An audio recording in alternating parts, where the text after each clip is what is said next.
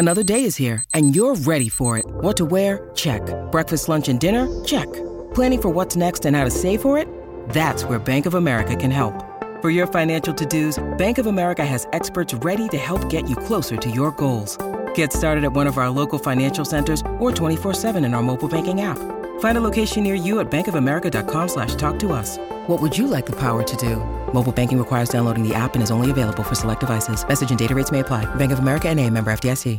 You're listening to Away with Words, the show about language and how we use it. I'm Grant Barrett. And I'm Martha Barnett. And if you're a grammar enthusiast, then March 4th is the holiday for you. It's the date that many people celebrate as National Grammar Day. And Grant, you and I know about the National Grammar Day Tweeted Haiku Contest. Tweeted Haiku Contest. Yes, we do. In fact, we've been judges. Yeah, I was the judge last year. You judged this year. Was there anything good? Oh, there was some great stuff. The challenge, of course, is to write something compelling about grammar in just 17 syllables. And I have to say, I really love the winning entry all the judges did. It was by Erica Okrent. Oh, we know her. Yeah. She happens to be a linguist, and she's the author of that wonderful book called In the Land of Invented Languages. Mm-hmm. In fact, she actually speaks Klingon. Oh, very good. If she raises a child speaking only Klingon, then even better. But for this contest, she tweeted a poem that crystallizes a familiar moment for all of us. It went like this. I am an error, and I will reveal myself after you press send. Isn't that great? Yeah. And the genius part about this was that afterward she realized that she forgot to put the word send in quotation marks. So she had to tweet again and tweet a correction that said, make that quote unquote send. And it became this self-fulfilling haiku. She says she didn't mean to do it. So even though we've missed National Grammar Day this year, next year, people should look for this haiku contest. Yes, definitely. Great. Well, if you'd like to talk about any aspect of language, call us 877-929-9673 or send an email to words@waywordradio.org. Hello, you have a way with words. Hello, this is Pete Owens calling from Big Sky, Montana. Well, hi, Pete. What's going on? Yeah, I had a question for you guys that arose when I was working with a guy that I work with, and we were digging through snow to a doorway, and we started joking around about the term digging to China. And we thought it's silly that we were digging in the snow to China, but it's just as silly as you were digging through the earth to China. And then we started talking about, do people in China say dig to America, and what goes on there, and how did we get this? So I gave you guys a call. And here we are. Here we are. So digging to China, it's probably something you've been saying your whole life, right? Oh, when I was a kid, my mom would tell me, I'd go outside and she'd ask me what I was doing. Oh, digging a hole to China. Yeah, my whole life, absolutely. Yeah, I actually tried to do that. We got about 5 feet deep before we gave up. We had a ways to go. And I can tell you that we check out a lot of library books in my house to read to my son. There are a lot of kids' books where the whole premise of the book is somehow built around a kid trying to dig to China.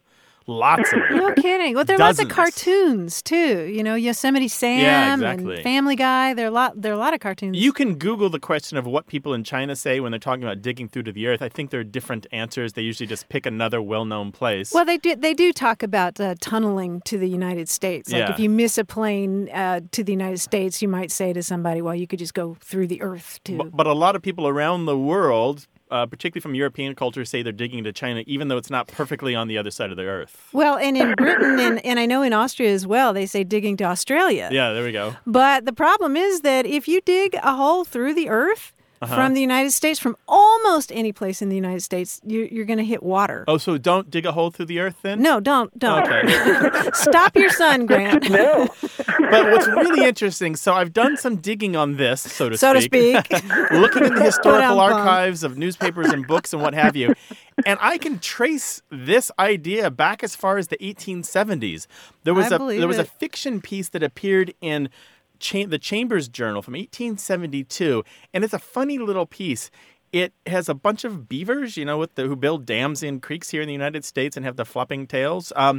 They are what engineers become after they die. And so there's like this one beaver is telling a newcomer what all these other people used to be when they were human engineers. He's talking about one villain, and he says, "Did you ever hear of the projected tunnel to China that was to be built under the sea and lined with porcelain?" That was the very man who brought it out. So it was about a guy who had invented this fanciful tunnel to China to get all this money and just kind of had ripped off his investors. And that's the earliest use I could find. I bet if I spent way too much time on this digging, I could probably find out a lot more. So, but we at least know what are we talking there?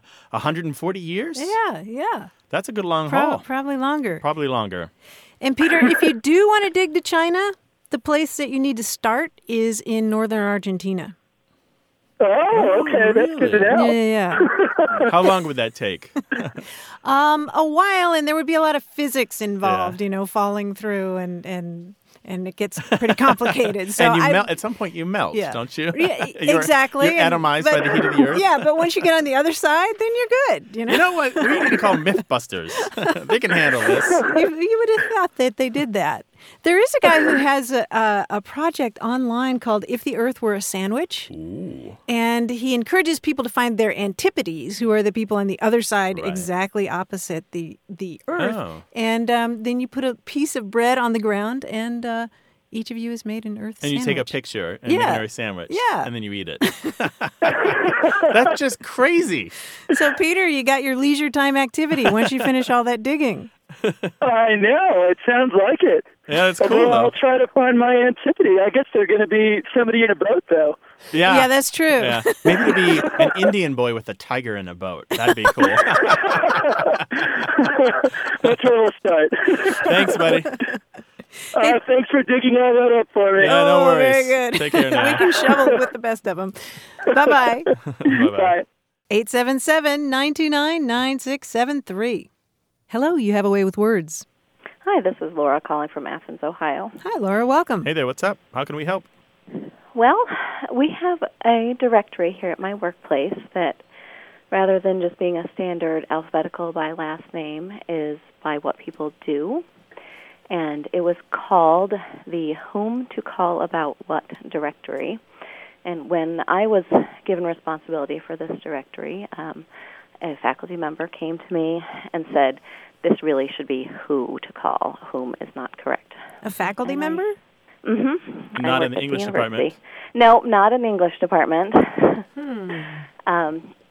And so I did a quick Google search and found a couple of grammar checkers, and neither one was marked as incorrect.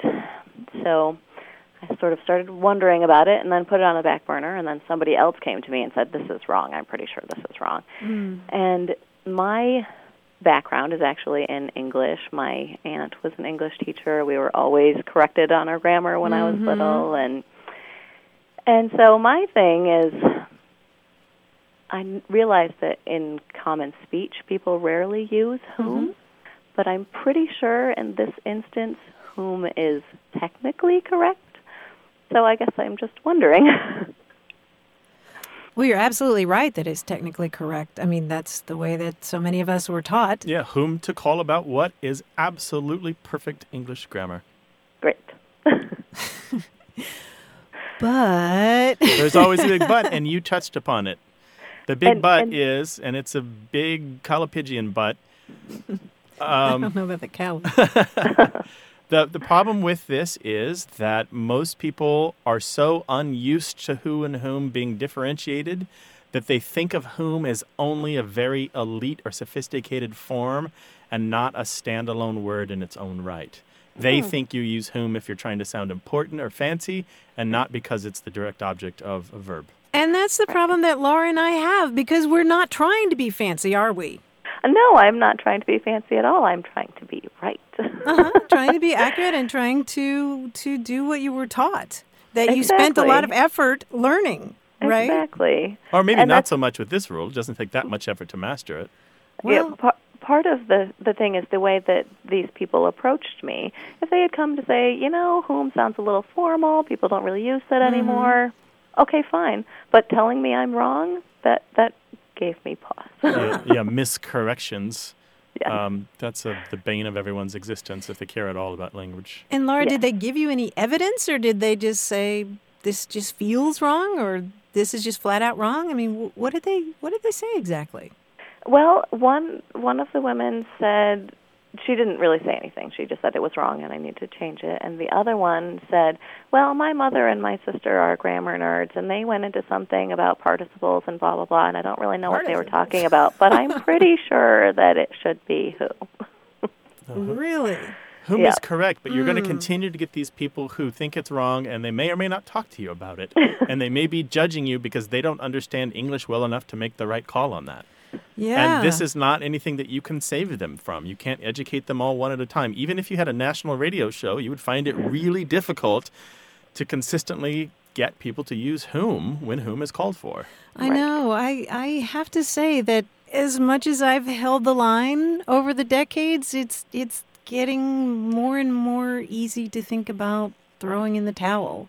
It is. That line seems to get blurrier and blurrier, and certainly language evolves, and sooner or later we probably just won't use whom at all. I think you're right. I think don't tell me that I'm wrong when I'm not wrong. Right. Well, exactly. that's the main thing here. I different, mean, we could reframe this instead of a grammar question as a manners question. Yeah. If you're going to go to somebody and correct them, you better come with facts. You better come with authorities. You better come with resources that you can explain to them and show why you're right, and not just because you're working by the seat of your pants. Right. So I hope we've helped you some. I hope you can sleep at night now. Yes, Laura. Absolutely. You have given me everything that I wanted. Thank you. We aim to please. Thanks for calling, Laura. Good luck. Thank you. Thanks. Bye-bye. Who and whom? How many times do we answer this question? Oh, my gosh. In email, on social media, face-to-face, and, when we do live events. Oh, my gosh. Yeah, every time, right? On the air, we've handled it quite a few times. We could do a whole show every week just about who and whom. Shall we? No. You think we could get a grant for that? I think we'd lose a listenership for that.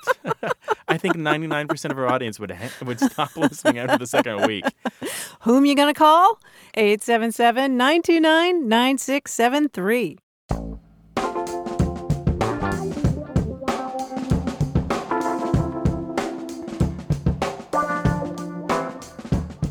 Grant, here is another awesome tweeted haiku on the subject of National Grammar Day. This one comes from Liz Morrison of San Diego, California.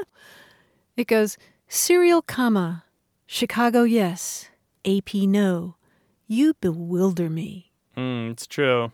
Isn't it? It's true. Yeah. Serial comma.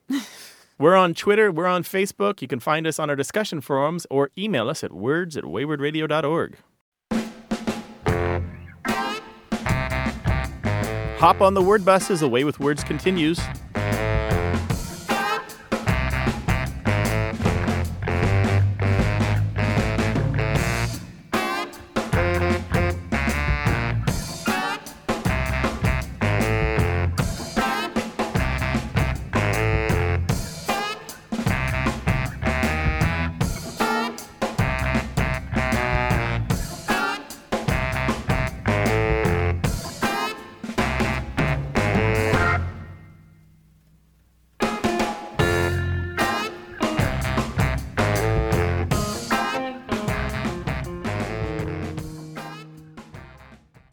Got a minute?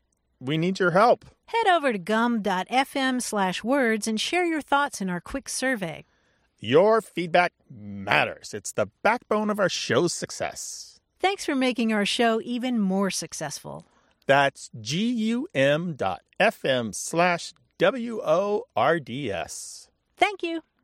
You're listening to Away with Words. I'm Grant Barrett. And I'm Martha Barnett. And joining us now is John Chinesky, our quiz guy. Hiya, John. Hi, Martha. Hi, Grant. Hi, buddy. What's up? This quiz is about professions. Specifically, it's about words for professions that are exactly the same as the verb practiced by those professions. For example, a dancer can't dancer. A dancer can dance. Mm-hmm. A cartographer can't cartograph. A cartographer can make maps. However, if I ask you what does a particular person in the aviation industry do, what would you say? Like a pilot? A pilot can... Pilot. A pilot can pilot. Very good. They're exactly the same. Right? Okay. Let's try some more clues. Let's talk about the TV industry.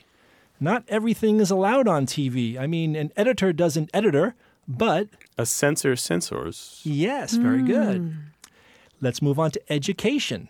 Sometimes you need some special help. I mean, a teacher doesn't teacher, but... An aide aids. Maybe. They do. Sort of. Yeah, aide aids. Thinking of gym and principals and superintendents. Coaches. Ah, there we go. That's a good one. Well, that's but it's not the good. same I probably thing, would have right? put that in the sports category, but it's not exactly the okay. same because it's coaches at the end. Yeah, okay.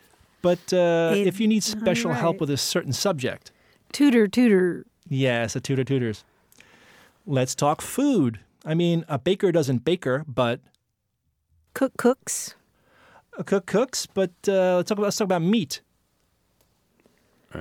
Barbecue? No. Meat. Butchers. Butchers, yes. Oh, okay. Very good. In literature, we find one if we change status to a more formal title. I mean, a writer doesn't writer, but... An author authors. Yes, an author authors. There are two in the hospital. I mean, a surgeon doesn't surgeon, but... A doctor doctors and a nurses. nurse nurses. Yes, you each got one of those. A doctor doctors and a nurse nurses. Good. In finance, we can talk investments. I mean, a banker doesn't banker, but... A broker brokers. Yes, a broker brokers. Good job. Let's talk about railway transport. I mean, come on, a conductor doesn't conductor, but... An engineer? Yes, an engineers. Now, you guys should know this one. In the radio industry, what do you guys do? A hosts. A host. Nice work. Now, I've got one extra credit for you. Okay. Can you name a 1974 novel that contains no less than 4 professions that fit this category in its title? It was written by John le Carré. Oh, say, sailor, tinker, that's soldier, what I was spy. Thinking, but Tinker, Tailor, Soldier, Spy. A tinker, tinkers. A tailor, I was tailors. thinking it was sailor. Spies. Okay. A soldier, soldiers, and a spy, spies. You guys did fantastically. Thanks, John. Hey, thanks, John. That was a new one, and I like that. It was a new Yeah. kind of structure. Yeah. I really appreciate Good. that. Yeah. Come back again Thanks, soon, my all right? pleasure. I'll see you guys next time. Take care now. Bye, John. Thanks. Bye. Call us with your language questions, 877-929-9673, or you can send them an email to words@waywardradio.org, and we are all over Facebook and Twitter. Hello, you have a way with words. Hello, this is Lisa from San Diego. Hi, Elisa. Hey there, what's up? Well, I have a question about a word that I've heard my 20-something-year-old kids use, Okay. or a word or not a word, I'm not sure. That's what I want to know from you. Mm-hmm. The word is conversate. Uh-huh. The first time I heard one of my kids use it, I corrected them and said, oh, that's cute, but it's not a word, it's converse. And I thought it was just that one kid, and then I heard my other kid use it, and then I've heard it on the radio, and I've heard, now it seems to be the new word. So I was curious if you knew how that happened. And Lisa, how are they using it? Well, they'll say, we can go out, we can go over there and, conversate about that. Uh-huh. Oh, so they're just going to a friend's house, or is it like out to a party, or talking with a romantic partner, that sort of thing? I think it can be all of those things. Okay, so you think it's a synonym for converse? That's what I'm guessing. And did you converse with them about it? Well, as much as you converse with a 20-something that wants to be corrected. Which is never. Well, yeah, that. Lisa, see. let me ask you a question. I hope you don't mind. Are you an Anglo family, African-American, something else? I'm an Anglo family. Okay. There's a really important reason to ask that question, because conversate has been in the dialect of African-American vernacular English for, I don't even know, 70 years Long at time, least, yeah. a long time. And in African-American vernacular English, conversate has come to mean something a little different than converse. It means to talk raucously or in an excited way, or it's conversing with the intent of just kind of having fun and goofing around, and not so much about, well, here, for example, if I go to a hotel front desk and say, "Is my room ready?" then I'm conversing with the person at the desk. On the other hand, if I see a bachelorette party sitting next to me in a restaurant and I start talking with them, I'm conversating with them because it's a crazy time and we're goofing off and doing shots or whatever, right? And so in African-American vernacular English, conversate has meant something different for a long time. Do your children listen to a lot of hip-hop? Yes, they do. Do they watch a lot of African-American movies or read African-American literature? Yes, they do. It's entirely possible that they picked it up from the media that they're consuming, and that's a fair way to pick up a word. So the difficulty here is that you're likely to be judged if you use it, just as you've judged your own children, right? Heaven forbid. Yes. Negatively judged. And so it's not in the most formal registers of English, and yet it's got a really long history. I found uses of conversate as far back as 1811. And it's interesting that it's a different shade of meaning, too. Yeah. It's a slightly more elaborate word that means something a little bit different. And it's formed from the word conversation. It's what we call a back formation, which is where someone tried to break conversation, the noun, back down into a verb, and instead of reducing it to converse, they reduced it to conversate. And this happens again and again in English, and it's one of the typical ways that we form new words. It's a legitimate word formation, but it's almost always marked in the ear of the hearers as not quite right. So you're like, you got kind of like, there's a little friction there when you hear it, because you're like, wait, I know that's not right. Unless you're used to hearing it. Yeah, unless you're used to hearing it. Yeah. Right. In the early 1900s, it pops up in the speech, in the mouths of characters in fiction who are represented as rustic or rural, hicks, hillbillies, that sort of thing. And not African-American in particular, but just the speech of people who aren't urban or cultured or sophisticated or highly educated. And it actually shows up again and again in Caribbean English. It is still used today in the Bahamas and in Jamaica and in some of the other English-speaking Caribbean islands. And you're going to love this. Thackeray used it in one of his short stories that was published before 1853. And so conversate's got this long history, but in an American English, it tends to pop up only in African-American vernacular English or in the language of young people who consume a lot of media that was created by or for African-Americans. So what you're telling me is I have to go tell my kids that they were right and I was wrong. Well, what you can say, though, you can say that, yes, that's a good parental thing to do. That's what they want to hear. But I would also say you got to realize that some people are going to judge you if you use that word. It's not the kind of word you want to use, say, to a person of authority. So don't use it in an interview, but you can use it with your friends when you're ready to go out and conversate. Perfect. So, Lisa, maybe you go and slap them on the back and, say, let's conversate about this. I was going to say, the best way that a parent can stop their kids from using a word or particular part of language is to use that. Start using it yourself? Yeah. And then they'll cringe and they'll back away from it and stop using it because you've, intruded upon their territory. There's a thought. I do have a habit of doing that. And they will seek out language of their own that you don't know. Well, thank you for calling. Well, thank you for answering. Thank you. Take care. All right. Bye-bye. Bye-bye. Bye-bye.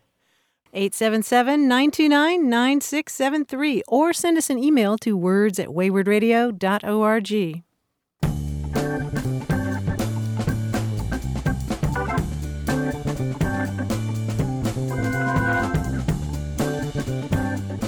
Grant, as you know, I spoke at an Audubon Society event recently. Yes. And one of the things I mentioned that caused aha moments for a lot of people was I was talking about the Latin word for flock, like a flock of birds, which is grex, G-R-E-X. And the stem of that word is G-R-E-G. And we see that in a whole lot of English words. Like gregarious? Like gregarious, yes. Good. Like congregate. Aggregation. Aggregation. And I love this one, egregious. Ooh. Egregious is somebody who literally stands out from the flock. Because E is a separating word, right? It's a negative. It's like X, yeah. All from those bird words. Every week, more evidence from you that I should have studied more etymology. You do that all the time. Call us 877-929-9673 or email us words@waywardradio.org. Hello, you have a way with words. Hi there. This is Cian calling from Dublin, Ireland. Hi, Cian from Dublin. Welcome. Hi, Cian. Welcome to the show. How can we help? Thanks, guys. I just had a quick query about a phrase. I hear it all the time on television over here. It's being at sixes and sevens. What does that mean when you hear that? What are they saying? So normally you'd hear it from sportscasters if they're commentating on, soccer or rugby or something. The context would sort of mean that, the defense is a bit disorganized, muddled, sort of all over the place. Mm-hmm. And you use this yourself? Oh, yeah. I think it would be a pretty common term over here. But nobody seems to actually understand the actual literal meaning, but everyone, understands what it means just through context. Martha, do you use this to say you're at sixes to mean you're disorganized? Every once in a while. Yeah? Well, I'm not disorganized, but if I'm talking if I'm talking about the idea of being disorganized, every once in a while, yeah. Or if I'm nonplussed, if I just can't figure out how to do something, I'll say I'm at sixes and sevens. I know it, but it's only from watching British TV shows and reading British newspapers on the internet and listening to the BBC, that sort of thing. But it's not something I ever use. Really? At sixes and sevens to mean disorganized or chaotic. I do, yeah. And it's the phrase itself is sort of that way. It's sort of disorganized and chaotic. It's hard to figure out. Yeah, it's its etymology is disorganized as well, Kian. There are a number of theories, and as often the case, most of the theories are rubbish, but there may be one theory that has some legs, as they say in Hollywood, about a successful film. And that is it might come from an old dice game that used French language for the numbers, which was 5 et 6, and it was misunderstood in English as sixes and sevens. And you wanted to get or didn't want to get a certain combination on your dice rolls, and therefore, if you got the wrong combination, you were at sixes and sevens. It's vaguely like the modern day craps. That particular combination was the most risky when you were throwing dice. Yeah, and it was called hazard. Which is also the root of our English word hazard. Yes. Which is very interesting. Yes, it goes all the way back to Arabic. Yeah. Arabic, oh, very nice. Yeah. Very interesting. So it's probable all of the best etymological resources, the ones that we trust, the Michael Quinion there in the UK, well, not there, but not far from you in the UK, and Oxford English Dictionary, and a couple other resources, all are pretty firm on this coming from the dice game. Okay, so it would be a pretty old term then. Yeah, it's very old, hundreds of years. But you're hearing it a lot with sportscasters. That's interesting. It seems to be their default go-to when, somebody goes through the defense and scores a goal and, the defense is all over the place. They always say it's sixes and sevens. And interesting. I guess it kind of always makes me laugh because I never knew the origin of it. Did you get what you were after? Absolutely, yeah. I've been looking for that for a while, so I really appreciate that. All right, thanks for calling. Bye-bye. Great. Thanks very much. Cheers. Bye. All right. Bye-bye. 877-929-9673 or email us at words@waywardradio.org and find us on Facebook and Twitter. Hello, you have A Way with Words. Hello. Hi, who's this? My name's Carol Humphreys, and I'm calling from Elon, Virginia. Elon. Out in the middle of nowhere. Oh, right. Not far from Lynchburg. Okay, got it. Great. Hi, Carol. Welcome to the show. Thank you for having me. What can we do for you? My grandmother grew up with me. She was in the family from the time I was born. And she's from East Tennessee. And I'm in my 60s, so this has been a long time ago. She always used an expression, so-and-so was an old Eddard saying.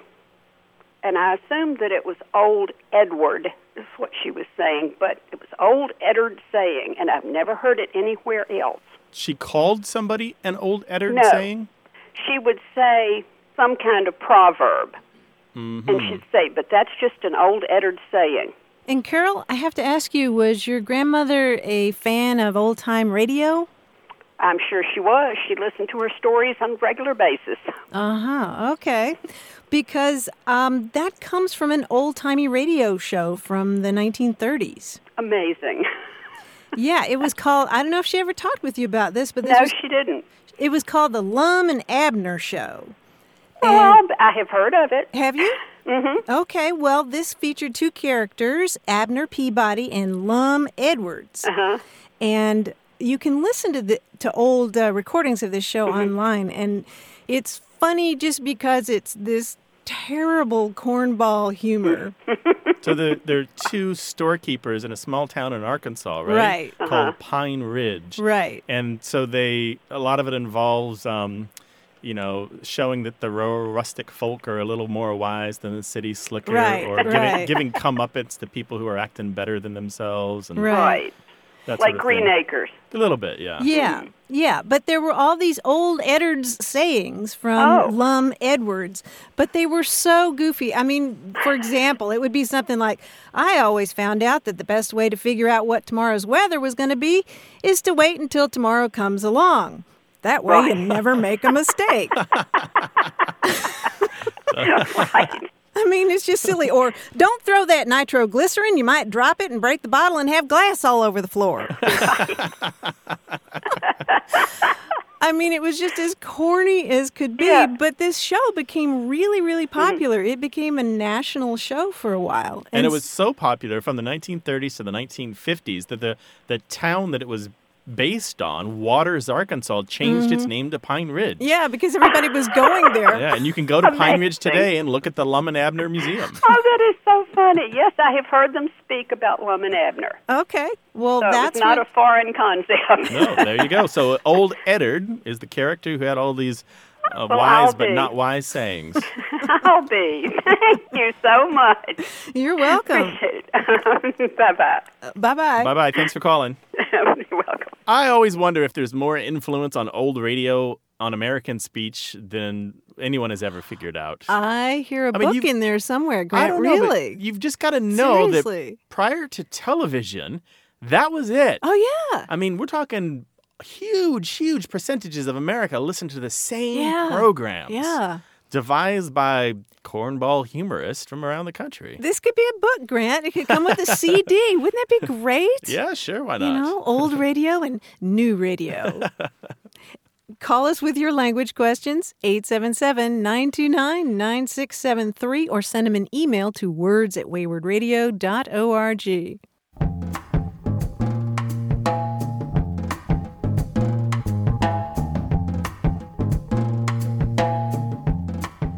I want to do a quick slang roundup, Martha. Oh, yeah, I love these. Really super quick. Okay. Okay, did you know that rack is sometimes used to mean 1,000? No. Like if you say I have 40 racks, it means I have $40,000. No, Yeah. I had no idea. Here's another one. Do you know what gallon smashing is? Gallon smashing. Yes, this is where people take 2 gallons of a liquid in a grocery store and they film themselves pretending to fall and smashing the gallons on the ground of the store. This is gallon smashing. This is what people do with their time. And catfishing, and we can get more into this later on another episode, but catfishing is now meaning to lie on the internet, and it comes from a movie. Ooh. Yeah, so if you catfish, it's where you invent this fake elaborate story about a girlfriend or an illness or some big problem that you're seeking help for. Usually it's because you're trying to attract attention. Okay, catfishing. So, just a quick slang roundup for you. All right. If you got some slang that I need to know and you're pretty sure I don't, send me an email to words@waywardradio.org.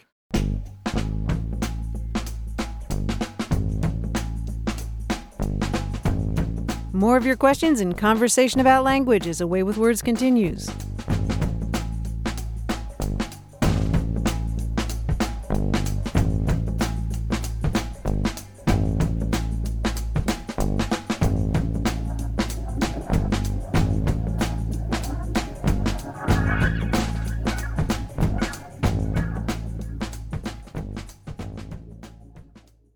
Hey, we've got something special for those of you who love our show but could do without the ads. That's right. Imagine A Way with Words, the same engaging conversations, the same deep dives into language without advertising interruptions. We're talking about our ad-free podcast feed. It's sleek, clean, and it's just for our supporters. It's at waywardradio.org/ad-free. It's inexpensive, easy to sign up for, and works with all major podcast apps like Apple Podcasts and Spotify. It's an affordable way to support the show and get a seamless listening experience.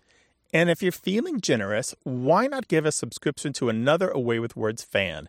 That's waywardradio.org/ad-free. Sign up today. Your support means the world. waywardradio.org/ad-free. Thank you. You're listening to A Way with Words, the show about language and how we use it. I'm Grant Barrett. And I'm Martha Barnett. We talked at the top of the show about National Grammar Day. And for both of us, it's a day when you should think more about the sturdiness and resilience and the rich diversity of English rather than peeving for peeving's sake. And Along these lines, National Grammar Day also inspired a fascinating blog post by Dennis Barron, the linguist at the University of Illinois, because in 1918, he notes that the Chicago Women's Club initiated this thing called Better American Speech Week, and they promoted it in the nation's schools, and students were required to take something called the Better Speech Pledge. And Grant, you've seen this online. I mean, the posters are pretty creepy. Right. Like it goes, Better American Speech Week, one language for a united people. Speak the language of your flag. Slovenly speech bespeaks a slovenly mind. Watch your speech. And it sort of makes you shudder. Right, because they're trying to get people to conform to one particular type of speech, and we just know that the diversity of English is bigger than that. Basically, they're saying, speak only like me. Yes. I'm right. You're completely wrong. Yes, and they're relating it to patriotism, too. There's this other scary poster. It sounds suspiciously like some of the nationalism that came out of World War I and II. Yeah, well, exactly. Here's another poster, and you have to remember that this is a time that was a little bit less enlightened. I mean, it makes students promise that I will not dishonor my country's speech by leaving off the last syllables of words, that I will say a good American yes and no in place of an Indian grunt, hum, and nup, or a foreign yeah or ya or nope. And so this is just coded racism, pretty right? much. Ethnocentrism. Okay. Yeah, but then it goes on that I will do my best to improve American speech by avoiding loud, harsh tones, by enunciating distinctly and speaking pleasantly, clearly, and sincerely, that I will try to make my country's language beautiful for the many boys and girls of foreign nations who come here to live, that I will learn to articulate correctly one word a day for 1 year. And the thing is, there's interspersed in there are some good intentions. Yeah. I do believe that you should work a little bit on improving your language. Sure. I do think that if you speak well, it will be appreciated by others. Sure. But the things that they're asking for that are concrete are almost completely wrong, Yeah. or wrong-headed. Yeah. And the things that they're asking for that are more subjective, like beauty and pleasure, you can't really nail that down. It's going to be up to the person or the family to decide what's right. Well said. And you can see these posters online at Dennis Barron's blog. We'll link to them. And, I guess there's one more thing to say, and I have to be careful about this, but I find that in a smaller degree, some of the hardcore peeving we see about language today is also coded. It's coded racism, it's coded elitism, it's coded ethnocentrism. Sure. Some of it is coded ageism. Some of it is coded classism. Absolutely. And that's why, again, if you're going to talk about National Grammar Day, there's a different way to talk about it. Right, yeah. Talk about joy and pleasure and delight, and not about anger and frustration and aggression. Well said, Grant. Well, we'd love to hear your peeves anyway. 877-929-9673. Or email us your joyful, pleasurable English phrases to words@waywardradio.org. Hello, you have a way with words. Hi, this is Stanley Wilkins from Tyler, Texas. Hello, Stanley. Welcome. Hey, what's up? Thank you. Thank you very much. Well, I had a phrase for you guys, and I've heard it. Tyler, Texas is East Texas. I've grown up in East Texas all my life. And I've heard this phrase around, so I just wanted to run it by you guys, get your thoughts on it, see if you can give me some more insight there. But the phrase goes like this, that I'm as nervous as a polecat in a perfume parlor. As nervous as a polecat in a perfume parlor. Correct. And do you know what a polecat is? I think it's a skunk. At least that's what I've heard in reference to. Okay. And what about a perfume parlor? I've never even... Is that like a Sephora? It's like a Sephora at the mall? That's kind of my visual on that is just that. It's like a perfume counter as you're walking into the mall or something like that. Okay. Right. Getting You can lounge on the velvet couch and the models come by and you smell their wrist and you find the fragrance that you want. That is the one I want, yes. And so a polecat would be nervous in a perfume parlor because a polecat is known, as a skunk, known for not smelling well, right? Mm-hmm. Sure. Is that your understanding of it? Exactly, and that's kind of my initial thoughts were, a skunk obviously would stick out like a sore thumb, if you will, and something where the fragrances are sweet and inviting, and then here's this horrible odor prancing through the perfume parlor. Mm-hmm.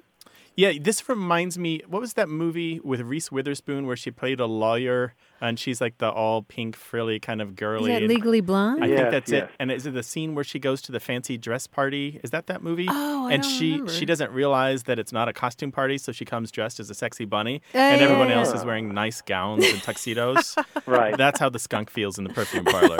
There you go. Okay. Yeah. Just out of place, unwelcome, not of that class of person, or just. But of course, the version that everyone's screaming at the radio right now is nervous as a polecat in a room full of rocking chairs. Or a long-tailed cat. Or a long-tailed cat. In a room full of rocking chairs. Well, the polecat is a figure of derision and idiomatic and proverbial sayings. I've got a whole bunch of them here. As nervous as a polecat at a police dog convention, as nervous as a polecat on a hot tin roof, as nervous as a polecat facing hunting hounds, as nervous as a polecat surrounded by alligators, as nervous as a polecat in a standoff with a porcupine. Wow. Wow. So it's very complex then. And the polecat, you can say, as mean as a polecat, as lonesome as a polecat. I guess if you stink, that you don't have a lot of friends, right? Yeah. As ornery as a polecat, as popular as a polecat, meaning not popular. Okay. This is one of my favorites. As tickled as a polecat eating briars, which means not tickled at all. They were grinning like a possum eating persimmons. We Crazy. could go on and on. Yeah, there's a ton of these. But polecats, first, they're distinctive. They're black and white striped down the middle. Second, they've got that smell that goes for miles. You know when a polecat is scented because you can smell it from quite a distance. Yes. I actually like this smell from far away. Yeah, some people do. Yeah, It just reminds me of growing up in the country. Yeah. There you go. Okay. But not close. Yeah, some people really like that. Keep it a half mile or further. Right. That's what we know about polecats. Excellent. So it sounds like then there's enough, I guess, culture around just the polecat and using it in different areas. That makes a lot of sense. Mm-hmm. Mm-hmm. Well, Stanley, thanks for calling.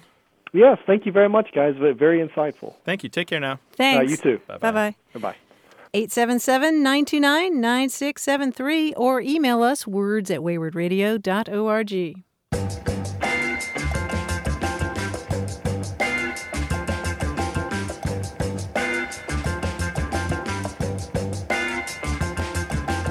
Brent, you remember the woman who called and asked about the phrase going to Texas? It was a term that she used for a game that they used to play. Right, where two kids hold hands and then they both spin around and they get dizzy and silly. Yeah, and the point is sort of to get dizzy and silly. And we did hear from people. Becca Turple of San Diego said that when she was growing up, she called it wrist rockets. Wrist rockets. I love that, flying off into space. And Katie Witkowski wrote us to say that they called it dizzy, dizzy dinosaur. You know what? What? I think that's familiar to me. Really? Yeah, I think I've heard that one. Shall we do it right now? No, but I think we used that word as a kid. Wow. No kidding. Yeah. Oh, Grant's having a moment. I'm having a moment. At my advanced age, it's hard to remember. He's back in Missouri. If you've got a name for the game where two kids hold hands and spin around like crazy loons, give us a call, 877-929-9673. Hello, you have a way with words. Hi, how are you? Doing well. Who's this? This is Greg from St. Joseph. Hi, Greg. St. Joseph. Is that Missouri? Well, that's the whole reason I'm calling. Okay, so you're in the north. How it's pronounced. Explain the dilemma to us. Well, some people say Missouri, and some people say Missouri. And it's actually politicians wrestle with how to pronounce it. And I've looked into it, and I don't think that there's a correct way of doing it. Mm-hmm. And how do you pronounce it? Well, it depends upon the circumstances, probably, but usually Missouri. And are you born and raised in Missouri your whole life? Yes. Okay. And Grant, you're from Missouri too, aren't you? I am, yeah. Born in St. Louis, lived mostly in the east and southeastern part of the state. Mm-hmm. My father's people are from just above the Boot Heel, and my mother's people are from around St. Louis. So where's St. Joseph? Northwest, just north of Kansas City. Oh, okay. Yeah, it's north of Kansas City, about 50 miles. It was the famous starting point for a lot of the wagon trains west. So it's got and the Pony Express. Yeah, St. Joe was very important to the history of the West. Okay, and but you Jesse stayed James behind. Was shot here. Jesse James was shot there? Yes. Did you say? Okay. All right. So this is a really interesting question. Do you mind if I ask how old you are? I'm 62. 62. And are your parents perhaps still around, or do you remember what they said? Did they say Missouri or Missouri? My mother's still alive. Okay. Do you know what she says? And I think she usually said Missouri. Okay. Yeah. And you're a Missouri sayer. Do you have kids? who say... No. Okay, what, nieces, nephews maybe? No, I don't really know. I have nieces and nephews, but I don't know how they would. There was a linguist by the name of Donald Lance who died a few years ago. He was at the University of Missouri in Columbia, and he studied this exact thing. And there was a paper published after he died where one of his students and colleagues put it together, and he has summed up the entirety, everything that is known about the pronunciation of Missouri since the 1600s. I've seen that paper. It's like the history of Western civilization. Yeah, it's fantastic, and I think it's readable it's like even by the explorations and Indian tribes and the proper pronunciations of final I's and all sorts of things. Yep, we'll link to it. It's called The Pronunciation of Missouri: Variation and Change in American English, and he pegs this to the French in the United States. He pegs this to the various interpretations of the languages that were spoken by the native people. He even pegs this to the variability of spelling in the individual notes of the particular explorers and the people who did the traveling in the West, as it was known then. Missouri was considered the West at that point. Anyway, in sum, what we find is that the inconsistency in pronunciation has been with us basically for 400 years. And you do find 2 or 3 major trends. One is the pronunciation of the state as Missouri grows more frequent as time passes, and we have this over the last 100 years or so. We have pretty solid data on this. Therefore, you find that the younger generation is more likely to say Missouri, and the older generation says Missouri. It's the same in my family. My father, who is 72, says Missouri, and I say Missouri, even though we're both native Missourians. Oh, interesting. And the other thing that you see is that in Missouri itself, in the state, people are more likely to say Missouri, and yet up the Missouri River in the other states, you'll find that people are more likely to say Missouri. So this is just as you go northwest up the Missouri, follow it upstream all the way to its origin. It's just more and more likely to be Missouri. So these are the 3 major things that are happening there. But you're right. You hit something nail on the head. Politicians tend to say Missouri because they struggle for authenticity. They want to sound folksy, and they know maybe they had an advisor that says older people vote. Older people say Missouri. You should say Missouri too. So you're right. Neither pronunciation is correct. There are known characteristics about the people who use one pronunciation or the other, and there is a trend for Missouri to become more common. Probably in another 50 to 100 years, Missouri will be almost completely gone. Well, Greg, I hope that Grant has boiled that article down for you. We'll link to it, of course, and everyone else can read it. I think it's very comprehensible by anyone, even if you don't have linguistic expertise. Well, it was fun. Take care now. Bye, Greg. All right, bye-bye. Bye-bye. 877-929-9673.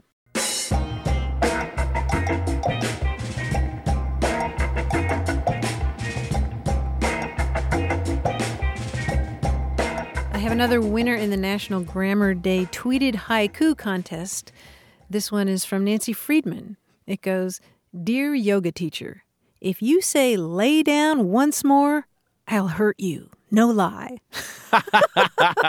Oh, well, Nancy's a friend of the show. She runs a blog called... Yes, Fridanancy. Fridanancy, yes. And she discusses naming of things, businesses and products. Yes, she's a name developer up there in the Bay Area. 877-929-9673. Email words@waywardradio.org. Hello, you have a way with words. Hi, Graham. This is Tom from Carlsbad. How are you? Great, Tom. What's up? Hi, Tom. What's going on? I work at a business coaching company, and one of my clients used the phrase pound of pennies one day on the phone with me, and I wanted to talk to you guys about that. Okay. How did they use it? Well, we are a business coaching company, and so we try and do whatever we can to help people improve. So I was talking to her about her office setup, and she was talking about her assistant, who was a friend of hers who had become her assistant. And she was from somewhere in the South, and she said, well, she's just a pound of pennies. And I laughed, and I had no idea what it meant. And she heard me laughing, and she said, do you know what that means? I said, no. And she said, well, it's like a pound of pennies. It has value, but it's a pain in your butt. So, it's not organized. It's not. So she was talking about her assistant. She loves her, and she knows that she has some value, but she's also a pain. That's fantastic. And I tried to find out what I could about it, and I found nothing, and I love your guys' show, so I thought you might know. Did she suggest where she picked it up from, or did she make it up herself? She had said that it's something that they say in her family, but it wasn't the focus of our conversation, so I didn't really get anything else. And Tom, do you know how much a pound of pennies is worth? I had no idea. Well, it depends on the year of the pennies, because they used to be heavier than they are now. But a pound of pennies is $1.46. I've never heard this expression to apply to somebody who has value but is kind of annoying to deal with. Yeah, I haven't heard. I am adding this to my idiolect. No this is kidding. a new one for me. This is brilliant. She's a pound Everybody of loved pennies. it when she told me. I told the people that I work with, and everybody loved it. Now we use it here too. So. Yeah. Yeah. I think you just popularized a new term. She's a pound of pennies. She's valuable. We love her, but she's a pain. I think that's wonderful. But this is our way of saying, because we can't add anything more to what you've offered us. We'll put the word out. We've got hundreds of thousands of people who listen to this show. Maybe somebody else has something to say about a pound of pennies. Yeah, right? I would love to hear more about it. So, yeah, well, I'm a little, I don't want to say disappointed, but I was hoping to find out more about it because I really couldn't find anything myself. So I guess it's just one of those things. Yeah, it could be. Our answer was just worth about a pound of pennies, right? Special language has to start somewhere. Maybe you're close to the source. Yeah, well, that sounds great. So I will continue to use it. I hope you guys do. Thanks, okay, Tom. Thank your employee, Tom. All right, thanks. Bye-bye. Okay, bye-bye. Well, if you know anything about a pound of pennies as a way to kind of praise someone but criticize them, call us 877-929-9673 or email us words@waywardradio.org.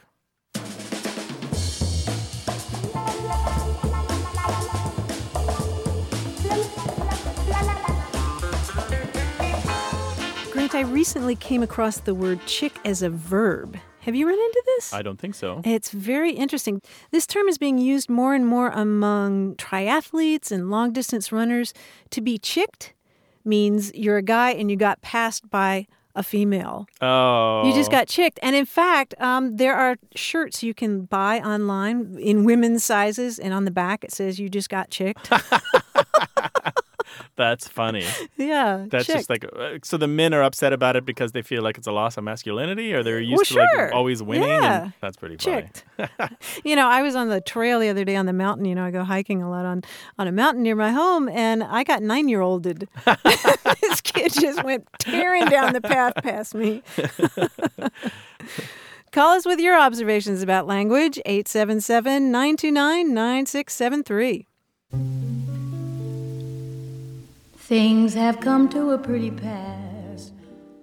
That's the end of this week's show. For more Away with Words, including hundreds of episodes, a blog, a newsletter, a dictionary, mobile apps, and conversations with other listeners, go to waywardradio.org. Our phone line is open 24 hours a day, 877-929-9673. Email's great too, words@waywardradio.org. We're also on iTunes, Facebook, Twitter, SoundCloud, and Google+. Our production staff includes Stephanie Levine, Tim Felton, James Ramsey, and Josette Hurdell. Away with Words is produced and distributed by Wayward Inc., a nonprofit supported by caring listeners and sponsors. Just as we do, they believe in lifelong learning, better human communication, and the value of a thing well said or well written. The show is recorded at Studio West in San Diego, California. I'm Grant Barrett. And I'm Martha Barnett. So long. Bye-bye. Let's call the whole thing off. You like potato and I like potato. You like tomato and I like tomato. Potato, potato, tomato, tomato. Let's call the whole thing off. But oh, if we call the whole thing off, then we must part. And oh. Hey, listeners, we have a favor to ask. We'd love for you to fill out our listener survey at gum.fm/words. Your feedback is crucial. It's quick, and it helps us make our show even better. It shapes our show, helps us plan, and ensures we're bringing you the content you love. That's gum.fm/WORDS. Thanks for being a part of what we do. Thank you.